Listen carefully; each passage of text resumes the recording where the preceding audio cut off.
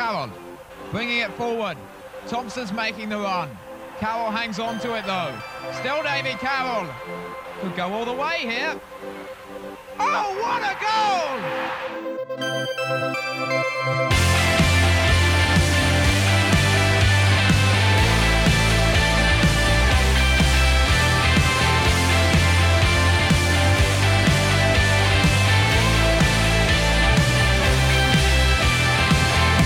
I'm Phil Catchpole and welcome to episode 26 of Ringing the Blues. On this week's show, we hear from the Chairboys' 90s nemesis, Roy McDonough. We check in on Uri in Mexico City, but first, there is still no football, but there's lots of discussions taking place about when the beautiful game can kick off once again. I caught up with Wycombe chairman Rob Couhig on Sunday the 19th of April to get his views on the latest. Rob, before all of this kicked off, people were saying, who on earth would buy a football club? What a time to buy a football club with all of this going on now in the world. How are you doing? Well, I'm doing great, but you sound like many of my business partners who say, Couhig, what the hell did you do? You buy a team and then they shut it down 10 days later. But yeah, we're doing fine. And look, as long as people keep everything in perspective, it'll work out. From our perspective, the most important thing for everybody is their health, following the regulations, doing all that, and we'll get to the other side. We have, unfortunately, the benefit of having gone through something similar in that our entire community was devastated 15 years ago with Hurricane Katrina, shut down for many, many months, had to build it back up, and it caused a cataclysmic sort of change in how we did business. So we're equipped from an experienced background to deal with this. That's a really interesting point, Rob. So what can people expect? I mean, obviously things are changing here dates-wise, nothing's locked down, but the fact you've had something similar go on in your life, can you provide a bit of insight to how perhaps it might unfold? Sure. I think that people will go through various stages. They go through the idea of this is temporary and it'll get back to the way it was. They'll go back to a sort of anger stage. You know, why did this happen to me at this particular time? And then the vast majority of the people, those who I think will do best after this, are those who say, it happened. There's nothing I can do about the fact that it did take place, but the worst mistake I could make is try and put it back together the same exact way it used to be, because that's impossible. What you have to do in a situation like this is look at it. You hate to use the word opportunity, but it is the cards that have been played, the opportunity to make things right, to build it better than it ever was. And I think that the message of New Orleans is you can do it. It won't happen overnight, but a year from now, I suspect we'll be in a better place, except for the obvious personal tragedies that each of us will have sustained due to loss of relationships and the like. Football financially has been running the hot tap for many, many, many years. Are you saying this is a good opportunity, I suppose, to hit the reset button on finances, not just at club level, but across the board? Yeah, if they don't do it now, Phil, they'll never do it. I mean, how much you're looking at, and I don't want to get into players because I think the players are unfairly roasted about how much money they make. Nobody has, to my knowledge, ever put a gun to an owner's head and said, you must pay a player X amount of money. They make a decision. Sometimes ego gets in the way. Sometimes a decision on how you think you can best advance up the league structure or the like gets advanced. But at the end of the day, you have to run these things like businesses. And for too long, I think in English football, people have failed to recognize that if you don't run it as a sustainable business, it won't be, and you'll drift from owner to owner, new fund or new loan to new loan, and there won't be the stability that the fans deserve and want. And talking about players, you made the statement this week saying that Wycombe Wanderers will pay their players for April because it was advised by the EFL, not a mandate, because you're saying you're essentially delaying the pain by deferring payment. The EFL and the Players Association, I think, are trying to do the right thing by saying, look, why don't you defer 25% of the payment to the players, see if the players will agree to that. That nobody said they had to. But from my mind, it's like going and getting another bank loan. It's only a deferral. You got to pay them back. And I know our players, and I know they can use the money now, and hopefully they will be able to have sustainable budgets in the future. Who else are we asking to defer? I can't go to my creditors and ask them, although some of them have been very kind and have allowed, by coincidence, Phil, we took over, and as you probably know, we cleaned up most of the debt that was existent, and the remaining is basically vendor debt within a relatively short period of time that we have decided last month. Pete and I, we're just going to go ahead and continue to pay it off because we want the club to be financially sound, and that means having your books clean. And I just didn't want another debt to a player to be on the books. It's maybe in the future we'll have to look at something like that, but for now I'm not going to ask the players to sacrifice when there's no need. Well, let's get back to the football then. Rick Parry wrote a letter to the fans of clubs in the EFL saying that he wasn't sure when football would be returning, but when it did, it was more than likely to be behind closed doors. As a club owner, as someone who believes so firmly in the fan experience, how do you think that's going to play out for a club like Wycombe? I don't understand it, to be very candid. I thought that it was following in form from the Premier League and the Championship League, both of which have substantial television contracts and an ability to have their fans interrelate. You know, I'm as big a supporter of the iFollow community as anybody, but it is not the same. And for us to go and play behind closed doors seems to me to be a mistake. Financially, it makes no sense whatsoever for a club like Wycombe.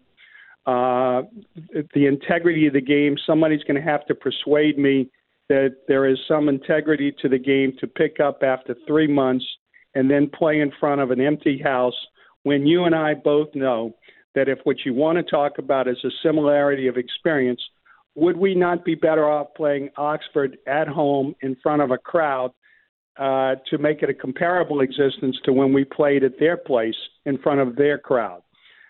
Football is a sport in which the crowd plays a huge role in a game. You and I have sat in the stands at Wycombe's stadium when you can sense it, when that visitor end is pulsating with their chants and songs, and our crowd starts to come back, and JJ kicks one in from the corner, and everybody goes nuts. And then you can sense the team getting picked up. That symbiotic relationship between crowd and team makes English football unique. And to me, to play it behind closed doors essentially means you're going to have practice sessions with a little bit more on the line. I think a lot of fans would agree with you 100%, Rob, on the experience side of it as well. But if, because of the current situation, if it is the only possible way to finish the season, would you back it then if it was the only option on the table?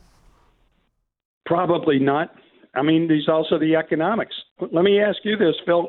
If you, under what circumstances do you think it's appropriate just to take money you're never going to get back and spend it? Would we, and this is the question I have not seen, and I don't want to be unfair to Rick Parry and the rest, but having, again, calling on my Katrina experience, what it seems to me is we're trying to put the genie back in the bottle for 2021. Would you not be better off saying, you know what, we're done. Let us pick up again in the middle of August when, by almost every estimate, 90% of the problems will have been dealt with. We'll know how better to deal with crowds, how to deal with social distancing and the like. And let's have us a heck of a 2021 season from top to bottom with a sense of renewal. Right now, who are we playing these games for? That's what nobody seems to. People talk to me about the integrity of the game. The integrity of which game to whom? Is it for our fans to know that at the end of the season they had X record? Is it for the? It doesn't make sense to me, and I'll be candid about that. But I'm not going to stand up on my high horse and say I'm not going to play, but it sure as heck makes no sense to me. Many Wycombe fans and Wycombe players, fantastic season up to the point where it was suspended. A lot of fans would be gagging to see how far that team could go under Gareth this season. Are you saying that it'd be better maybe just to draw a line under it and start again in August from scratch? To my mind, it probably is. And look, nobody was more excited. Phil, Missy and I expected we would be spending.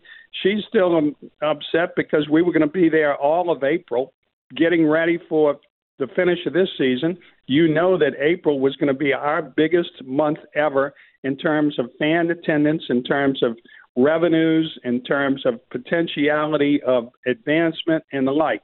But I don't understand how we finish the season. I stand to be proven wrong, but when we talk about going out and playing, are we being fair to the players? We're gonna bring them back in after basically 2.5 months of being on their own, put them into a training camp situation where they have to train for 2, 3, 4 weeks, and then they have to play 10 games in 44 days. You hear the 56 days, but the 56 includes 2 playoff games and a final. So if you back those out and you say that's going to take at least a week or 10 days, you're talking about 10 games in 44 days. That's a lot of football on players, and nobody wants to talk about what's the potential of injury, what's the potential of not having the sides. And let me just toss in one other thing that people don't want to talk about. Our contracts, now we're fortunate at Wycombe that we have most of our guys on the contract, but for many teams in the league, contracts are over June 30th. What do they expect those players to do July 1st? And I come from a culture, and I think we share it with the British, that you can't unilaterally decide that a contract between you and me is going to go an extra day, much less an extra month. And on what terms? Do I pay you an extra month? Or are there going to be those owners in the league who say, no, I've already paid you for the season and you didn't play the season out, therefore I'm not paying you except for your deferred income. It's a barrel of snakes. And then toss this into the equation. Yesterday, or I guess 2 days ago, we saw the government has decided to maintain the furlough payments through the month of June. So any team that plays in June gives up those furlough payments now with no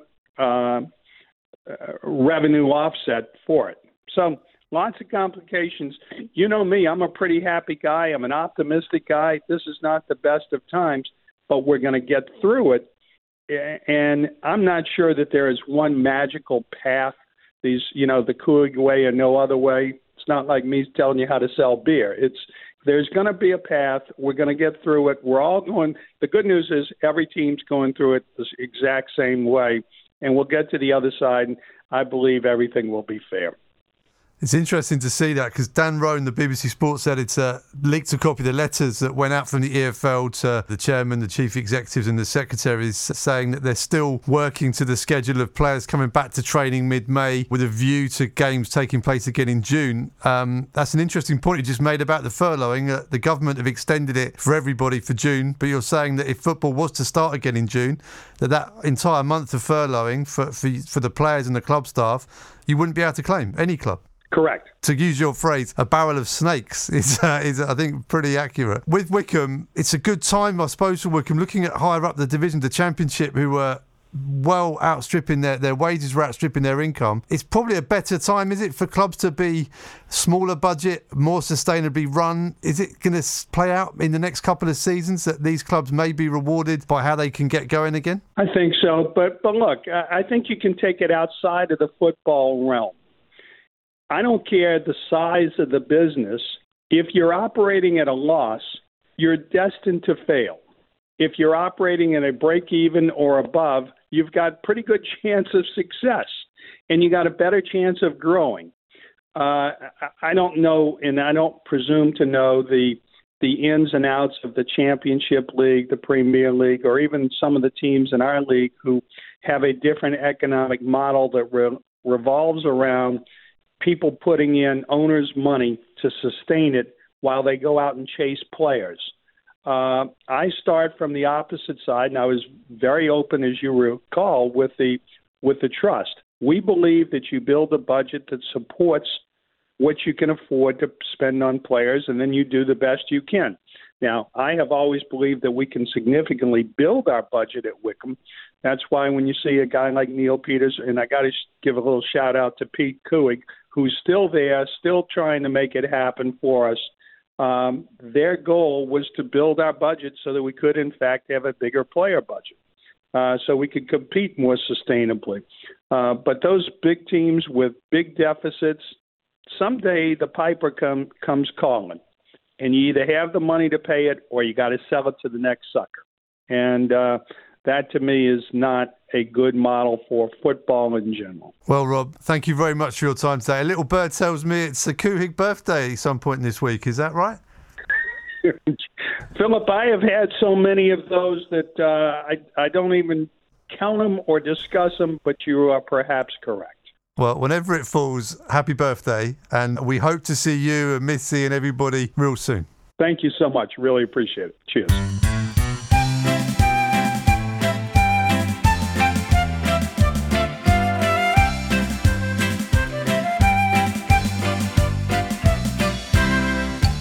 If you were following Wycombe in the 1990s, then the name Roy McDonagh will be a very familiar name to you. By pure chance, I spoke to the former Colchester player manager last summer after a switchboard error at the BBC put his call through to the studios at Three Counties. We had a good chat, and I always thought that he'd maybe make a good guest for a Wycombe podcast. And here we are. Roy lives out in Spain these days, so I kicked off the interview by asking him how he was. I'm fine, mate. A little bit bored. Done nothing for 4 weeks, doing my editing. It is a terrible situation. I mean, let's talk about the current situation first, because you're in Spain, so technically you're our future. You're a bit ahead of the curve of the UK. What's the situation like? Is it looking like it's going to be relaxed anytime soon? They sort of relaxed it, Phil, at the start of this week. We've been shut down now for probably nigh on 4 weeks. And I mean, I've got dogs. I live in a farming village out the way of all the expats and the Brits, and anyone can get near me. So I'm okay. I can take the dogs on a good walk in the sunshine. But anywhere along the coast that matters, there's roadblocks, there's fines. They start at €300 up to £6,000, Phil. And that's been going on for a month. You step out of line and you just bang to rights. And looking back, as much as I'm not so sure I believe in what's totally gone on, but they've done it the right way this end. I look at England last night, God love them. They're all clapping the NHS. There's 1,000 people on a bridge in London.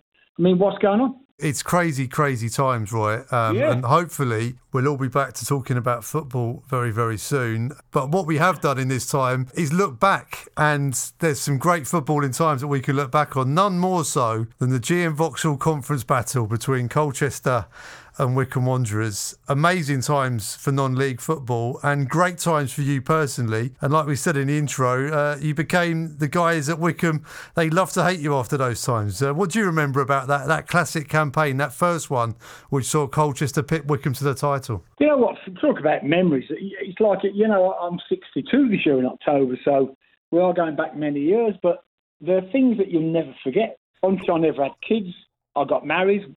One of the best days of my life, genuinely. Unfortunately, I never had kids because I can't comprehend what that must be like. But the season in the conference, when Martin O'Neill and his troops, to be fair, pushed us to the limit, with probably double the amount of players that we had, probably double the budget, but they're memories that will stay with you forever.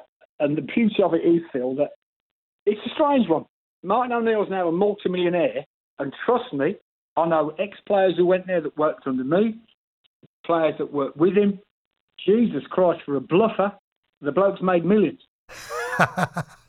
Oh, it's still there, isn't it? It's still there. I mean, the needle in those games. I remember I was a kid on the terrace in those games, and it was a phenomenal season for Wycombe. But they picked themselves up the following season and then got back into the league.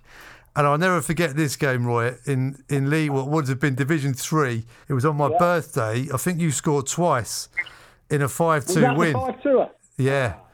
Phil, can I just go back to it? When I was at Colchester as a player manager, I was down to earth. I didn't think I was any sort of hero. I was a player's player and a manager. And then there was a lad worked for the Evening Gazette in Colchester who was a Wycombe fan. So, of course, a lot of the publicity and the stuff we were talking about when the running started to take place, where we're level points and it was all happening, he was sending all the press reports and the links to Martin O'Neill and Wycombe Wanderers. So I suppose then, Phil, it became pretty personal.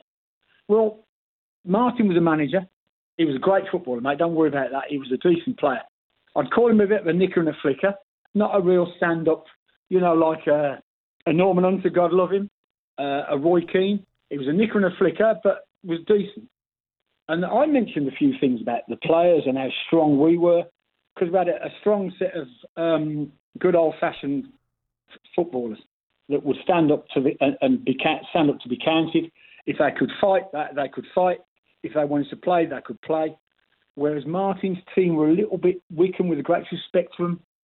We played them three times that season. We beat them 3-0 at Low Road and battered them. We won 2-1 at Adams Park when Scott Barrett, the goalkeeper, scored. And it took all the irony of it is, Phil, the glory was at the end of the game, the goalkeeper scored. Phil, if he was there, mate, we battered Wycombe from start to finish. But we won it 2-1. And then, of course, that led to the running. And the following season, when they were going to win the conference next year, without any shadow of a doubt, they were the best team by a mile. But the fact we played and went to Adams Park and beat them 5-2, it was blinding. I think it broke my heart that day, Roy. It was on my birthday. I apologise humbly, but listen, the beauty is we had two little things. It got personal because of the press and bits and bobs. Who made it more personal was Alan Parry. I don't know if he's still a director, but I went to the game the Thursday night before the last game of the season on the Saturday. We played Barrow at home, and I think Wycombe had to play Hyde or wherever it was. And we went to Dagenham. I took the whole first team squad. We all watched the game from behind the goal. We all had about 5-6 pints because I knew the lads could have a beer. We're playing on the Saturday. The last game, we had to win it. If Wycombe had won, we'd have lost out. And I remember that Wycombe won 5-1 at Dagenham. I had a couple of mates playing for Dagenham. So we're in the players' bar. We had 4 tables as you walk into the players' bar at Dagenham. On the left, then you walk to the bar. Wycombe Wanderers walked in, all the lads, bless them, blazers, ties up to $1 million. And we got a table full of empty pint glasses. And the players looked at us, the Wycombe lads, and said, what's going on here? And then Alan Parry walked in, and the bar, it was like a Clint Eastwood movie. It went pretty silent. So Alan walked across to me in front of all the players and the girls and the bar, and he said, big fella, good result today. They won 5-1. Of course it was a good result. He said, ain't all over yet, is it? And I sort of took a deep breath. I said, Alan. And I looked over his shoulder, and all the bar were looking at me. I said, Alan, it ain't all over, mate. I'll tell you what it is. This Saturday at home, we played Barrow. It's fancy dress. The whole crowd are going to jump in fancy dress. What I'll do is I'll get all my players to play in fancy dress to give you half a chance. The fans needle went back into the 80s and then this sort of resurfaced with it. It kind of made that on the pitch. I mean, the stuff on the pitch was fantastic from both clubs that season, but the whole story, it's just, I can't remember anything ever like it since. It all contributed, didn't it? All the stuff on the pitch, off the pitch, it just, even now there's Wycombe fans of a certain age, me included, when they hear the words Colchester, that's it for them. Why is football like this? I mean, it's incredible, isn't it? The memories we have, and we'll still talk about it 25 years later. You know, Phil, listen, the 1966 World Cup final, I was 8 years of age, and I remember every kick and every tackle, every goal, the goal that wasn't a goal, blah-de-blah. What sport does to you, if it's in your heart, and most men are pretty sport-orientated, Phil, it's in your heart, mate, and it's in your blood. You'll never forget it. The fact that me and Martin, I'll tell you another quick one if it's okay, Phil. Yeah. So on the back of, we did the double. We won 5-0 last game of the season. Wycombe won, I think, 4-0 at home, but we won it on goal difference. 2 things happened. I went on the Footballers Football Show on Sky, going back all them years, with Richard Keys, Frank Stapleton, Andy Gray, Simon Stainrod, and me. And they asked me about doing the double and bits and bobs. And I told a few home truths because I always would. And I said we were the better team. Martin's team, as good as they were never going to be as good as we were because we were pros, blah, blah, blah. So then on the back of that, when we played the FA Trophy final at Wembley, Richard Keys was the compare. Who was the fella doing the breakdown of the game? It's Martin O'Neill. So it led to another running. He called me arrogant. He called me a liar. something else on live TV, which I thought was a bit harsh. I'm a player manager with 19 players. He had 32 players, 6 members of backroom staff, and couldn't win the league off the back of us. Fair play. But Phil, I spent the afternoon at the Grand Hotel at Brighton with my ex-wife, Steve McGavin, because he got Player of the Year. I was Manager of the Year. We were the Team of the Year and everything else. And we'd been on the booze, Phil, for about 5 or 6 hours that afternoon. Then, unbeknown to me, I've had to take the trophies down to the reception at the hotel, where the room at the back, the function room, was going to do the presentation. As I went down the stairs, Phil, I stumbled a little bit at the bottom. I promise you, this is without a word. The top of the FA trophy fell off the trophy at the bottom of the stairs and spun round the corner and hit a foot at the reception. So as I went to pick it up, I looked. You never believe on my mother's life whose right foot it was at the top of the FA trophy. It was Mr. O'Neill. What did you say? So, Phil, I'd had about 12 pints by then. I said, Martin, sorry, mate, do us a favour. Can you pass me that back, mate? I should have been a bit more respectful. I would have been. And he picked the top of the trophy up and he sort of passed it to me looking down his nose at me. And I'm thinking, I'd have been the same. Well, it was only 12 months for O'Neill to pick up those trophies himself. I've read somewhere, Roy, can you tell me if this is true or not? You perhaps nearly worked together with Martin O'Neill. Is that true? Yeah. I had a phone call. The irony. Am I right here, Phil? Did Martin manage Bristol Rovers? No, never managed Bristol Rovers, no. I think at the time it was New Year's Eve and I was still player manager. I had a phone call at, 11:30. It was Martin. And he asked me, I believe, and I'm pretty sure it was Bristol Rovers, there was talk of him going as manager, and the conversation was a bit wayward here, there and everywhere. I would always have a beer with Martin. And I said, Martin, but I was a manager at the time. I was number 1. Would I be his number 2? In hindsight, Phil, Jesus Christ, would I have been his number 2? Yes. I'd have been the same on the training ground, player to player, because Martin ain't great at that. He's not. His coaching, I don't believe I've been told, is brilliant, but he's good man-to-man in the dressing room. I'd have been a perfect number 2 for him. So I said, Martin, I'll have to swerve it, mate, because I was a number 1 at the time.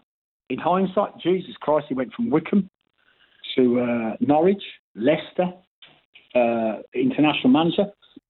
Seriously, I'd have been his number 2 for the rest of his career because I would have got on well. Genuinely, would have got on well. Well, and what Phil, could have been, Roy?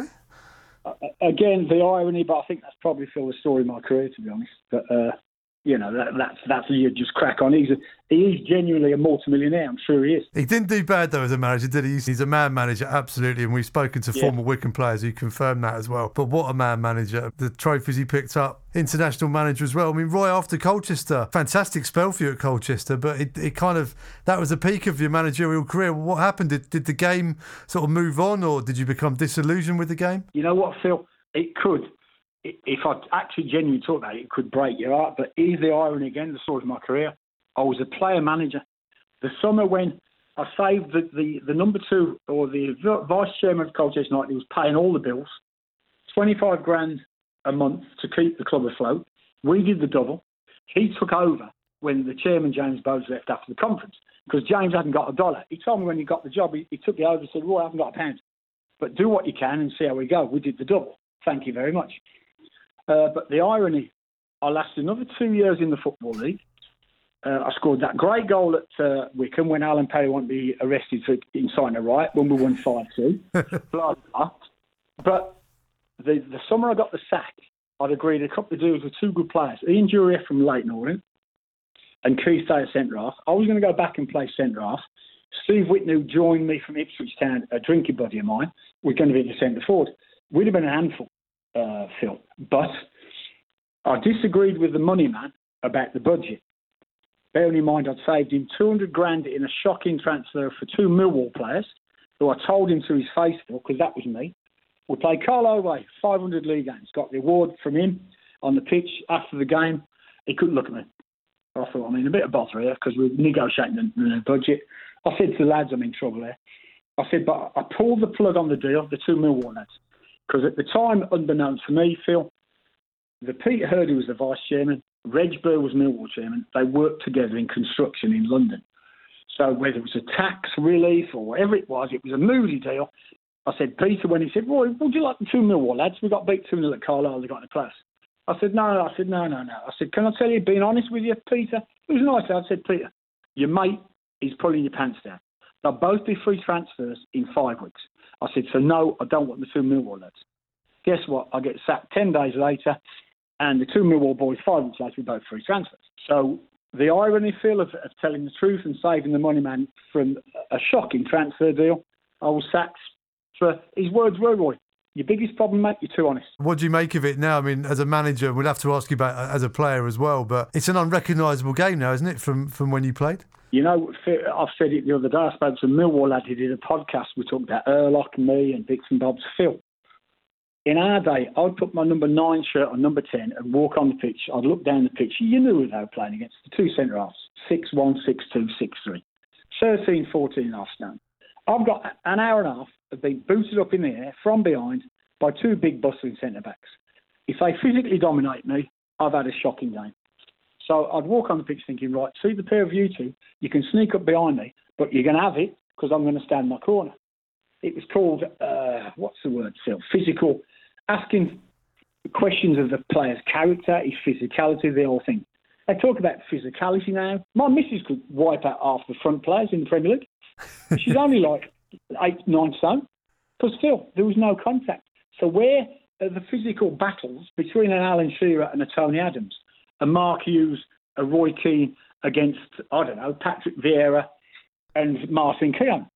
I think the fans get shortchanged because is the game honest? Between me and you, Phil, I think it's shocking. It upsets me too much. You got 22 red cards back then. I mean, imagine what you'd get now. You feel I wouldn't get through the warm-up, mate. If I looked the wrong way, I'd be good night, God bless. But, Phil, genuinely, where it came from, I'm not sure. My dad was a good sportsman. If someone looked at me and took me on physically, I'll take it and I'm coming back at you. And what I did, Phil, at 22, but I played 9 on 20 odd years. Phil, it was one a season. And looking back at the way I played, I was centre forward, centre half. I played in goal when the keeper got injured. I was full-back. I played central midfield for Bobby Moore. I played every position on the pitch as a pro, Phil. So I do believe I half knew the game. But physically, you take me on, you take what's coming. Simple as that. It's interesting what you say about the fans getting shortchanged. Since we've had no football this last month, a lot of us have been watching old games back, and we watched the Wycombe Wanderers semi-final against Liverpool when Laurie Sanchez was the manager. Yeah. And there was some tremendous tackles in that cup run from Wycombe players. And I was looking at them, I was thinking, well, they'd be straight reds today. And it does take a certain intensity out of the game, doesn't it? It takes the honesty. Here's the word, mate, the honesty. Who was the right back? He got sent off against us as well. Jason Cousins. No, Jason Cousins. One thinking, Keith Ryan played midfield, didn't he? He did, yeah. Mate, he could go up and down the line. He could cross it, had a good right foot. But if there's someone there to be tackled, he'd tackle him and some. You know what? My sort of player, really, the physical battlefield was great to watch. My brothers used to say to me, Roy, we could be Rochdale away, Hartlepool, said, Roy, but you know what? As bad as it might have been, it was a great game to watch because there was always going to be a fight. Because if it was going a bit wrong for you, you'd have a scrap with somebody. And he said it was exciting. I think it was a better game back then in terms of what you say, being there live on the terrace for the fans. I think it's become overly sanitised to a certain degree. But going back to the current day, Roy, I mean, there is no football at all. What would you like to see happen? You know, it's no one can please everyone in this scenario. How do you think the season will be finished, if it will be finished at all? The problem is, Phil, next summer now, it's the European Championships. Now, that's a massive money spinner for FIFA, UEFA, whoever the party is for Europe. It's a massive money spinner. They cannot compromise that again. So what they'll do with the Premier League, the Football League, I genuinely feel, I really don't know. But guess what? What will happen is the money will look after itself because that's what the game's all about now. It's not the honesty of players playing for the badge, the team and the fans. It's all about the dollar. And rest assured, whatever happens, however they sort it out this season, the dollar will come out on top. Follow the money, that's what they always say, don't they? So, yeah. Well, Roy, it's been great to speak to you. It's brought memories flooding back for me, and I'm sure it will for other Wycombe fans listening. He probably gave you all sorts of abuse, me included back then, but like I say, they were great days in the late 90s, and that rivalry was something I will never, ever forget. I don't think Martin O'Neill ever forgot it. I think he spoke about it when he was manager of Celtic. And he said when they played Rangers, he was like, don't worry about me and the old firm. If it's anything like Wycombe Colchester, I'll be fine. I'm not surprised. And Phil, but the beauty is, but in those days, managers would take each other on. They'd get the players to take each other on face to face and make the best man of the best team win. but it was also an honest physical battle. And then obviously the battle of the managers. And that was what I think the money was worth paying for.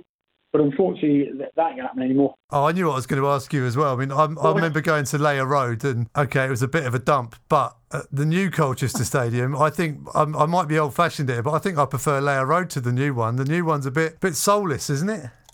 That's the magic word. You drive by it on the A12 and you look at it, it's soulless. It's not even, it's worse than that. And it's, what a crying shame, because the club progressed to a level. But again, Phil, go back to well done, Roy, mid-90s. I left them with average crowds of 4,600. They were record crowds. That many people in Layer Road, it was like a fortress in a way, as bad as it was. But it was a great atmosphere to play in. I don't get Adams Park has got something about it because it's not too big. You've hit the nail on the head. The stadium's soulless. The players are soulless. The fans are. They're missing the football because because that's what a lot of people live for during their working period in their life, whatever.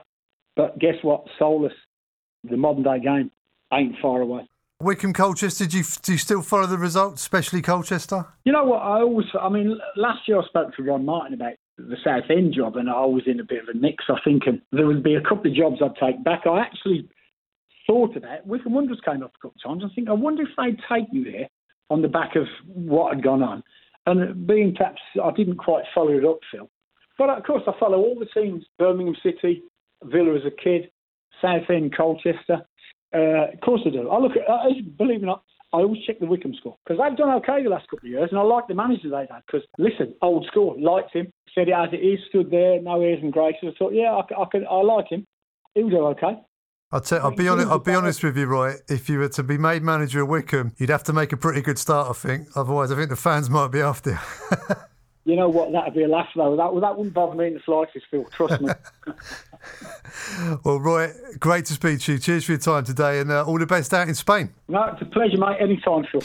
No football means there's been no results for Al Uri to read out from Mexico City. So I thought I'd give him a call to find out how he is.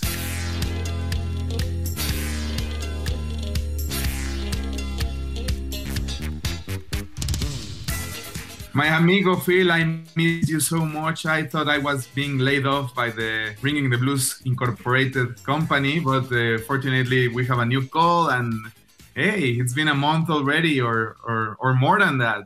I have called Turkey. It's over a month since Wycombe played, and I think just to give us a flavour, today is Good Friday. Wycombe were meant to be playing away at Southend United. Just give us that scoreline, make up a scoreline between Southend and Wycombe, just so we can get to hear just that one result. Southend United 1, Wycombe Wanderers 2. Yes. We won away again, and it seems that we are heading up to promotion on 2020. Great year. What was the landscape in Christmas 2019? Like, we were heading for promotion. The landscape was, shining ahead, and we were so optimistic. Well, the optimism remains here, but no one knows whether the season's going to be played out or not, or what's going to happen. But we remain optimistic as ever. But yeah, no football is tough for the English. And I know it's also tough for the Mexicans as well, because it's very similar psyche in Mexico City, that football is almost like a religion. What's going on in Mexico without the football? Wow, plenty of things. First of all, we can see the power of football in our lives and the gravitation it has on our attention, and how football eclipses everything else. So all the bandwidth dedicated to football on work days and on weekend, now we're free from football. I'm being the devil's advocate on this side, and we can discover our lives without football. It's like we're going to the surface and discovering there's a world outside where you can cook, where you can be gentle to each other. It's like we were blinded by football. Don't you agree? I do. I mean, I've never cooked so much nice food in my life. I do really, really miss the football, though. I have to say, the routine, the seeing people, the excitement. I do feel that there's a large part of my life missing. And And we've been searching the world. I think that in Belarus, there was some football happening and we were able to see some Belarusian football for a few games, but I think that's even stopped now. So we're back now to looking through the past games from many years ago and trying to remember what it was like back in the 90s and watching old games, which is great, but we always know what the result's going to be. So the edge is missing. Yeah, right. Like somewhere in Central America, there's also a league going on. I guess it's Nicaragua, and it's making the headlines. And there's a Mexican player in Nicaragua, which is becoming the Raúl Jiménez, the top scorer for that Nicaragua league. So he's breaking the news all the time, which is weird. But yeah, it's the same landscape in regarding entertainment. So with no football ahead, with no fresh news, we're looking to the huge accumulation of past anecdotes on football. The highlight on this weeks has been, well, Ignacio Treyes, Nacho Treyes, he died at 103 years old, 103 años, Nacho Treyes. Wow. He was a football player. He was the trainer for the national team in the World Cups 1962 and 1966.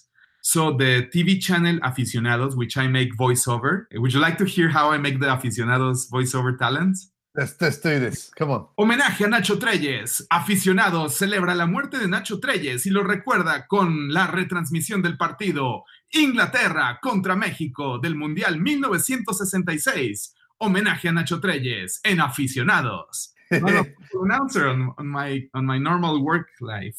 So Nacho Treyes died, and they played again the matches from the Mexico national team on 1962 and 1966. And that was such an amazing, miraculous thing to watch. Football in black and white, with no advertisings, with no repetition. And the commentator, this man was Fernando Marcos. He came from the early radio days, so he was very disciplined, descriptive. He was even poetic, I might say, and very respectful. So you can't listen to a football match commentated in that elaborate way. So Nacho Treyes was a trainee. La Tota Carvajal, which was the goalkeeper for Mexico. Maybe you've seen him in the history books because he is one of the few players that has played 5 World Cups, along with Lothar Matthäus and Rafael Márquez, also from Mexico. So for the first time in my life, I could see how La Tota Carvajal was as a goalkeeper. He played in both World Cups, and he was good. He was very safe. I was able to see England versus Mexico in '66, played at Wembley. The result was England 2, Mexico 0. I was going to say, I think we've been enjoying past football results here, but I think as a nation we may need to rewatch the World Cup of 1966.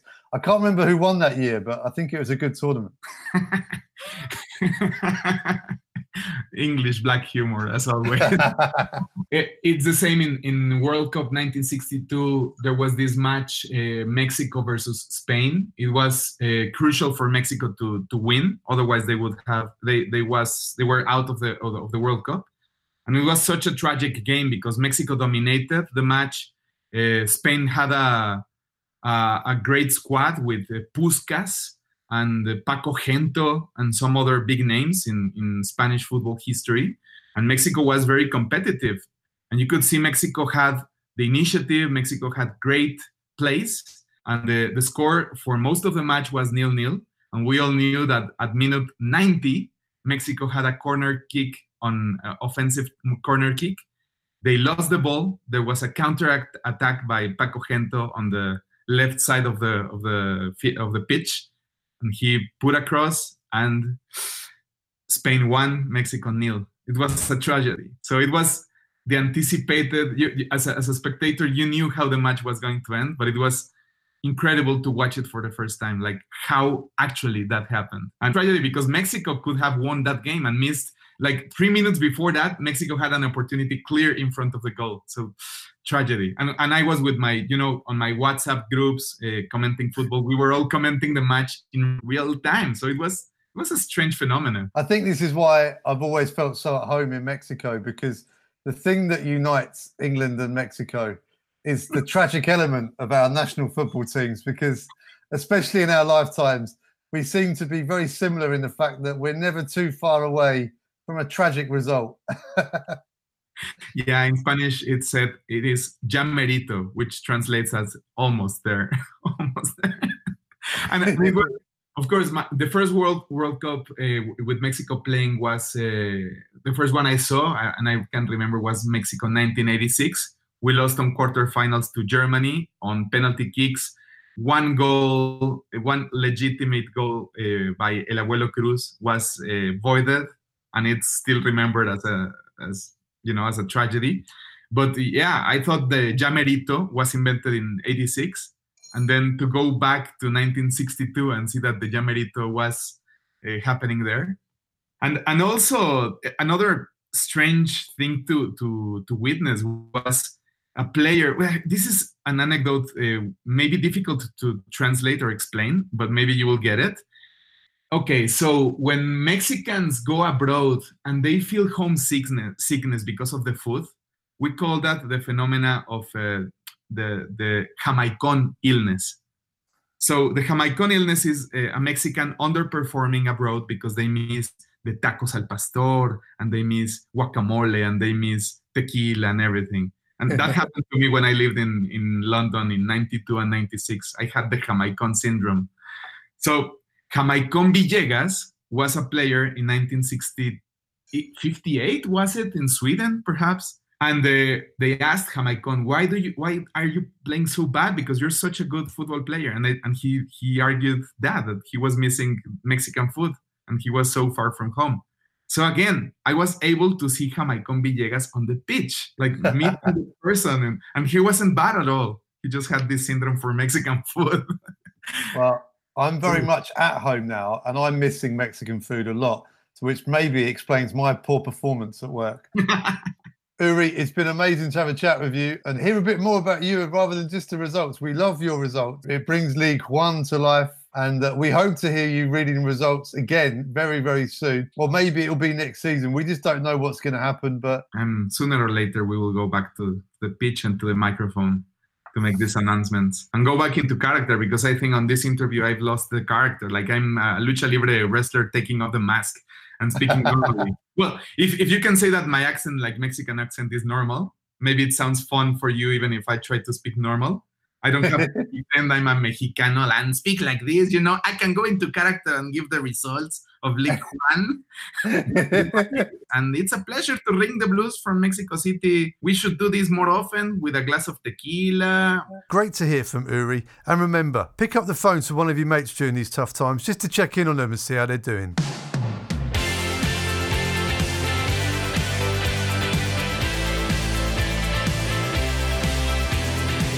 Right, that's it for this episode, but the Ringing the Blues lockdown quiz returns on Saturday the 25th of April at 8 p.m. live on YouTube. Big thanks to Rob Couhig, Roy McDonough and Uri. Take care and hopefully see you soon.